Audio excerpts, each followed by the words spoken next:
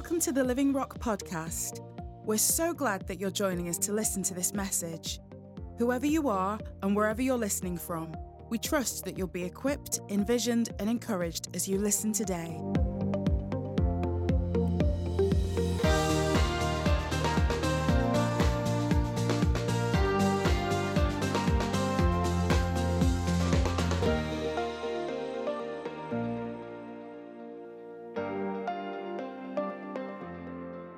The theme, if you don't already know, which I'm sure you do, for the past year, for this past calendar year, has been looking at the cross and the crown. And there's been lots of different messages, lots of different themes that we've gone down, but it's always been wrapped around this view of the cross and the crown, because the Lord spoke to us at Bible Week last year, and he said that as you observe the cross, as you understand more about what the cross has achieved, then blessing will be released to you, power will be released to you, healing will be released to you. So it seemed like a really good idea to look at the cross. And last week in Stony Stanton, David shared a message that he hasn't shared here yet, but you will really, really enjoy it. And it was entitled, His Many Crowns. And it was awesome. I'm giving you a little trailer for his upcoming preach. But he read from Revelation 19. And in Revelation 19, from verse 11, it says, "Then I saw heaven open, and there was a white horse. A rider who is called Faithful and True. And in righteousness he judges and makes war. His eyes were like a fiery flame, and on his head were many crowns. He had a name written that no one knows except himself. He wore a robe stained with blood, and his name is called the Word of God. The armies that were in heaven followed him on white horses wearing pure linen, and from his mouth came a sharp sword, so that with it he might strike the nations. He will shepherd them with an iron scepter, and he will also trample the winepress of the fierce anger of God, the Almighty. And on his robe and on his thigh he had a name written, King of Kings and Lord of Lords." And it was really exciting to... sorry, I'm just putting my stopwatch on so I know how long I've been speaking for, because otherwise it can get a bit out of hand. So, but when he was sharing about the fact that Jesus wears these many crowns. And I don't want to speak too much because David will come and share that message here. But what I was struck with is that our King, who wears many crowns, has actually put many crowns on our head. He has covered us with so much, and he has given us so much. And I feel so honoured to think that he has crowned me. Because when I see a crown, I think of authority, I think of power, I think of worth. I don't see somebody wearing a crown and think, oh, they must be, they must not be important. But actually that crown displays importance, it displays power, it displays authority. And then as we read and look in the Word, we see the crowns that Jesus has put on us. And this morning, I don't want to talk too much specifically about those different crowns in terms of what they are and what they do. I do want to talk very briefly about them, but really what our response should be when we realize we're wearing a crown. And to give you an idea of some of the crowns that Jesus put on us. In James 1 verse 12, I'm just going to rattle through these, so if you can, well, we won't turn to them all, but in James 1 verse 12, tells us we've been given a crown of life. In 2 Timothy 4:8, the word tells us we've been given a crown of righteousness. In 1 Peter 5 verse 4, a crown of glory. In Revelation 2 verse 10, a victor's crown that sits on our head. In Psalm 103 verse 4, it says we've been crowned with love and compassion. In Proverbs 10 verse 6, it tells us that blessings crown our heads. In Proverbs 14 verse 8, the prudent, those who are wise, are crowned with knowledge. In Isaiah 35:10, it says we've been crowned with everlasting joy. And in Isaiah 61 verse 3, a crown of beauty instead of ashes. And wait for this one, okay. In Isaiah 28 verse 5, says the Lord Almighty himself will be our crown.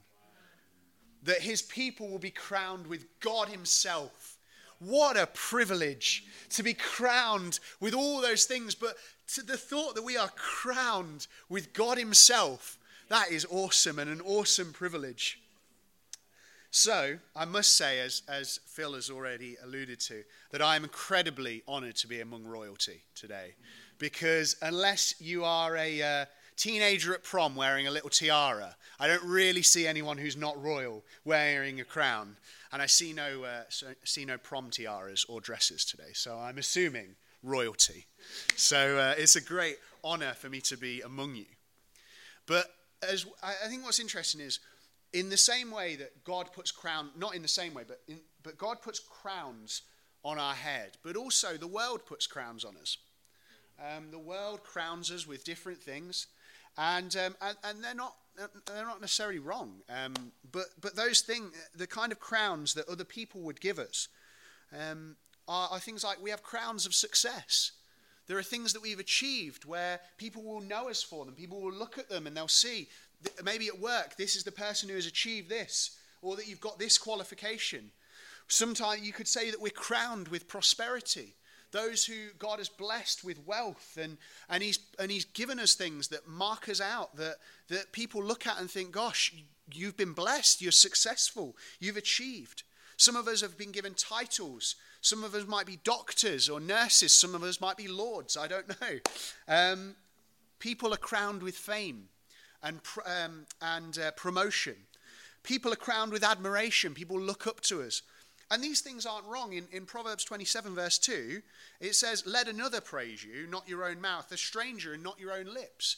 God is not against us being praised. In fact, he wants us to be honoured. He wants us to be glorified. He wants us to be lifted up and exalted because he loves us, because he's given Jesus for us. But all he wants is for that to not be about us.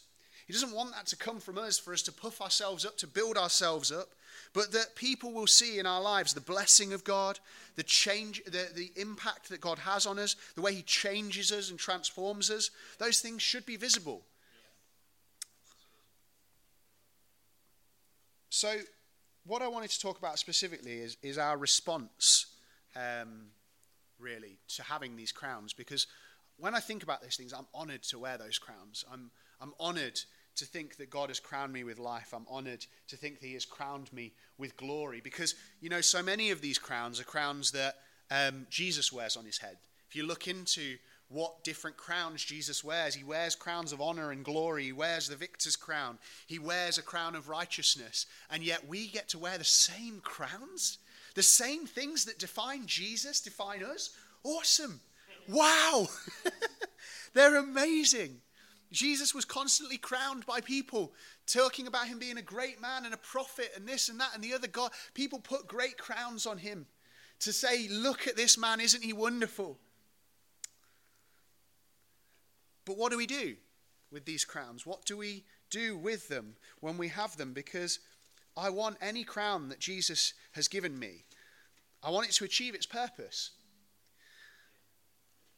So, can we turn to Revelation 4? I'm going to read this together.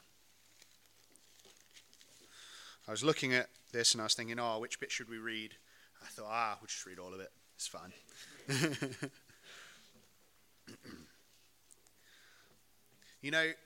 I think the best thing to do with Revelation is just to marvel at it. There's lots of ways you can interpret Revelation. I don't think it's particularly complicated as you read into and understand some of the imagery. I don't think it's and David will share about this in much more detail, but about it being necessarily a chronological account. But you know what? The main thing I get when I read Revelation is just, wow, God, I don't really understand this. I can't even really picture it. But what I can picture is awesome. And time again, its focus is, look how awesome Jesus is. Look at all these images of Jesus and how amazing he is. So let's read Revelation 4. It says, after this, I looked, and there in heaven was an open door. The first voice that I heard speaking to me, like a trumpet, said, come up here, and I will show you what must take place after this. Immediately I was in the Spirit, and there in heaven a throne was set. One was seated on the throne, and the one seated looked like jasper and carnelian stone. A rainbow that looked like an emerald surrounded the throne. Around the throne were 24 thrones, and on the thrones sat 24 elders, dressed in white clothes, with gold crowns on their head. From the throne came flashes of lightning and rumblings and thunder. Burning before the throne were 7 fiery torches, which are the 7 spirits of God. And also the throne was something like a sea of glass, similar to crystal. And in the middle, around the throne, were 4 living creatures covered with eyes in front and back. The first living creature was like a lion. The second living creature was like a calf. The third living creature had a face like a man, and the fourth living creature like a flying eagle. Each of the 4 living creatures had 6 wings, and they were covered with eyes around and inside. Day and night they never stopped saying, "Holy, holy, holy, Lord God, the Almighty, who was and who is coming." Whenever the living creatures give glory and honor and thanks to the one who's seated on the throne, the one who lives forever and ever, the 24 elders fall down before the one seated on the throne and worship the one who lives forever and ever. They cast their crowns before the throne and say, "O Lord God, you are worthy to receive glory and honor and power, because you have created all things, and because of your will they exist and were created." The most appropriate thing we can do with our crowns is to cast them before the Lord, is to throw them down before the throne of God and worship God. I believe that means that before him we come with our achievements, with our successes, with the promises that we've received from him, with our entitlement. We cast it all before him to say that compared to you, my Lord, these things pale in their importance. And before you, my successes, my achievements, my titles, they amount to so little. In the face of Almighty God, Lord, what does the title doctor mean? What does the title king mean? But it doesn't belittle our successes, but it just shows them in context. Shows them in context of an awesome and almighty God. I love Paul's heart when it comes to success. In Philippians, chapter 3, verse 7 to 11, he's describing all the things that he achieved before coming to Christ. And he says, "But everything that was a gain to me, I have considered to be a loss because of Christ. More than that, I also consider everything to be a loss in view of the surpassing value of knowing Christ Jesus my Lord. Because of him I have suffered the loss of all things and consider them filth, so that I may gain Christ and be found in him, not having a righteousness of my own from the law, but one that is through faith in Christ, the righteousness from God based on faith. My goal is to know him and the power of his resurrection and the fellowship of his sufferings, being conformed to his death, assuming that I will somehow reach the resurrection from among the dead." I love Paul's heart to say, whatever I've achieved, whatever I've done, compared to knowing Christ, it's nothing. Compared to him, it's nothing. Don't misunderstand me. I'm not coming before you to say that we go before God saying how unworthy we are or how rubbish we are. I'm not saying that we come to say that we're still full of sin and, oh Lord, these are petty and these are nothing. No, because actually he's washed us clean. He's sanctified us. He's redeemed us. We enter boldly. Look at the list of crowns that I read out that he's put on our head. But it's just in the face of Jesus. All I want to do is throw them before him and say, God, how awesome are you? This is the amazing conundrum that we were dead and he's made us alive, and now we have to die to ourselves every day. It's this incredible conundrum that Jesus has given us life. He's filled us with life so that we can lay it down. So that we can say, God, with everything that you've given me, still I bow before you. Still I kneel before you to say that you are God and you are awesome. The truth is that what causes us to cast down our crowns before God, to humble ourselves, is exactly the same as the elders and why they fell down. Because it's not really to do with us. The reason I fall down before God is not because I've seen something in myself, but I've seen something of him. We see him in his splendor and majesty, and how can we do anything but fall on our faces and worship him? The elders realized something really important about the crowns that they were wearing. Because he says, what do they say to the Lamb? They say, O Lord God, you're worthy to receive glory and honor and power because you've created all things. Glory and honor and power. Why did they say that? Why is he worthy of that? Because he created all things, and because by your will they exist and were created.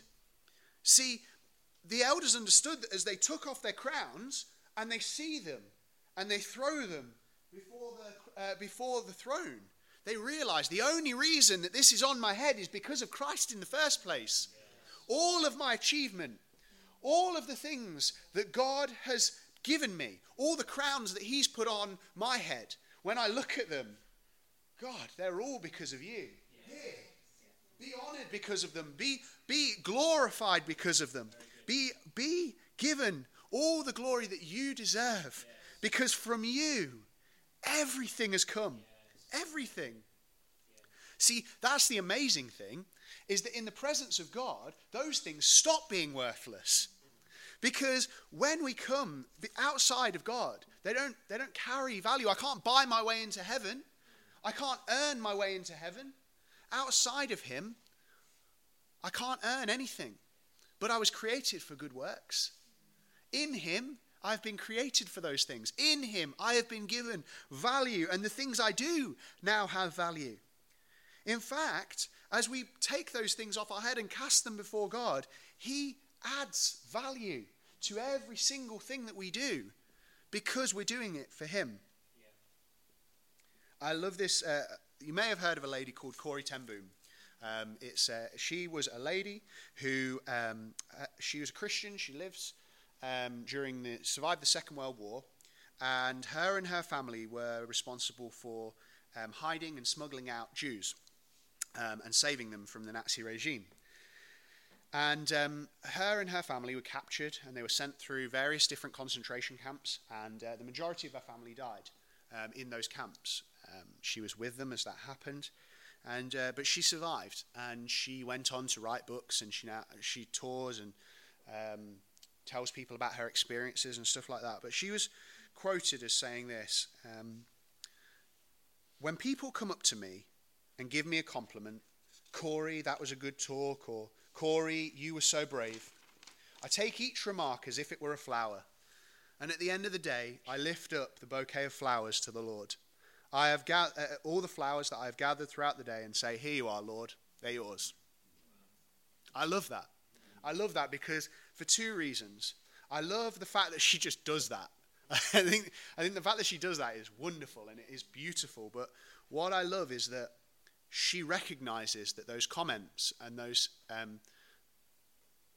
those compliments that she receives, that they have value because the only reason she had them is because of the Lord.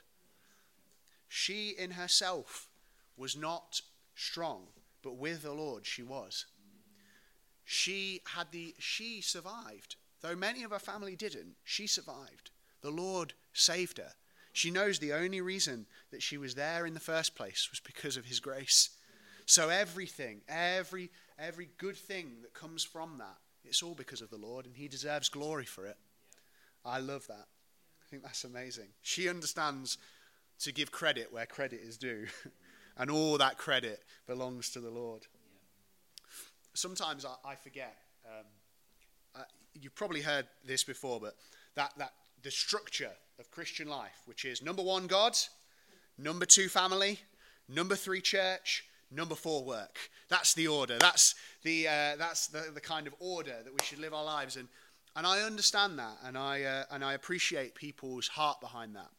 But it's interesting that the Bible doesn't really talk in that way, and it's a really Western way of thinking in that kind of that structure. But the truth is that of course God is our priority, but the Bible seems to indicate that he's not separate from everything else. He's the source of everything. My family is important because God is glorified through my family and he loves my family. The church is important because it's the body of Christ. My work is important because God has sent me into a mission field and he's brought people to me through those things. God is the roots of my entire life. Everything springs from him and grows from him. So everything has its importance. Everything has its place because it all came from God. Everything that we have comes from God. Everything we do is spiritual. Everything we do, from our work to spending time with our family, to enjoying worshiping him on a Sunday, and throughout the week when we gather together in people's homes to eat together and to break bread and to pray together, all those things are spiritual. All of them. Every single one is a fragrant offering to the Lord when we realize that he is the source of everything. You see, he doesn't just intervene when we start praying because we've just realized that we're about to get a new promotion at work. And we start to say, God, will you bless me in this? Will you help me through this, God? As if he wasn't there when we went for the first interview.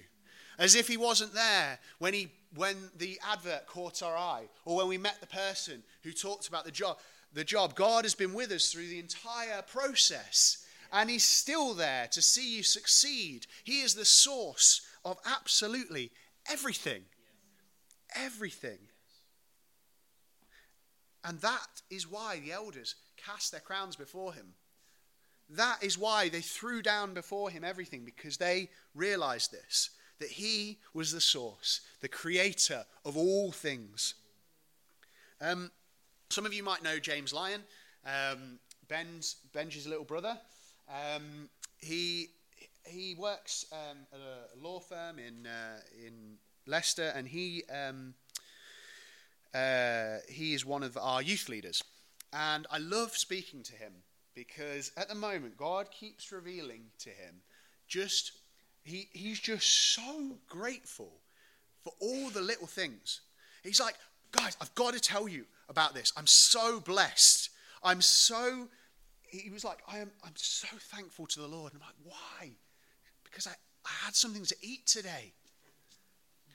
Because I woke up with a roof over my head and I had a hot shower.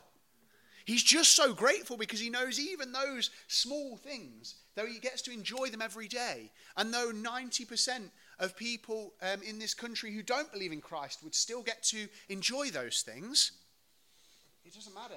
Because he knows that every good thing in his life comes from the Lord. And he wants to make sure that the Lord knows he appreciates those things. He wants the Lord to know. He wants to cast his crown before him and say, God, everything from the biggest to the smallest thing that I have, thank you for it, Lord. Thank you. I love it. I love speaking to him. So, if the worship team would like to come back up.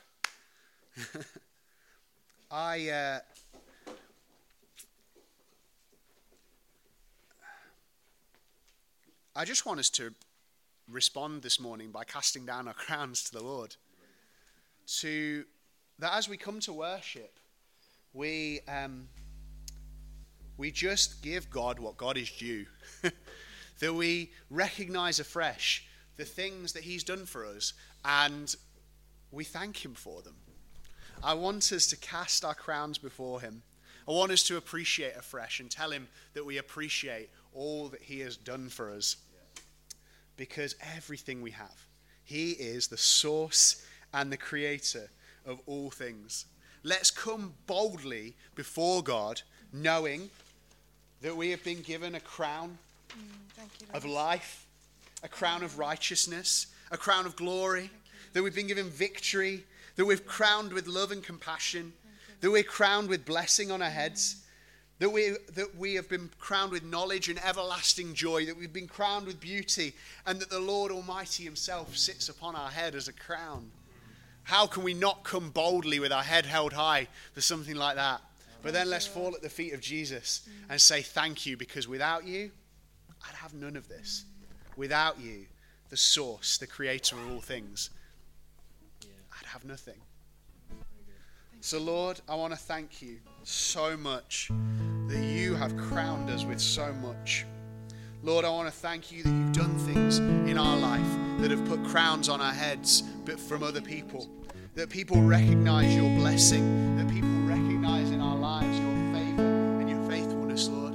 I want to thank you that you yourself wear many crowns, that you, God, are glorious and enthroned and righteous and holy. That, God, you deserve all praise and all adoration. And God, we are so thankful that this morning we can bring you something of worth. We want to thank you, God, that you have given us your spirit, and now finally we can worship you in spirit and in truth.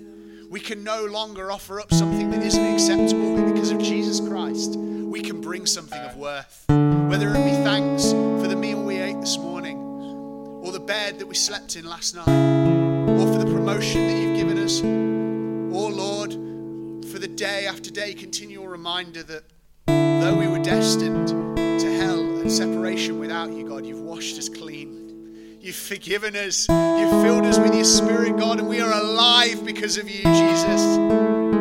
God, we want to worship you as you deserve this morning, and we want to come to you, Lord, with hands open to say thank you, Lord.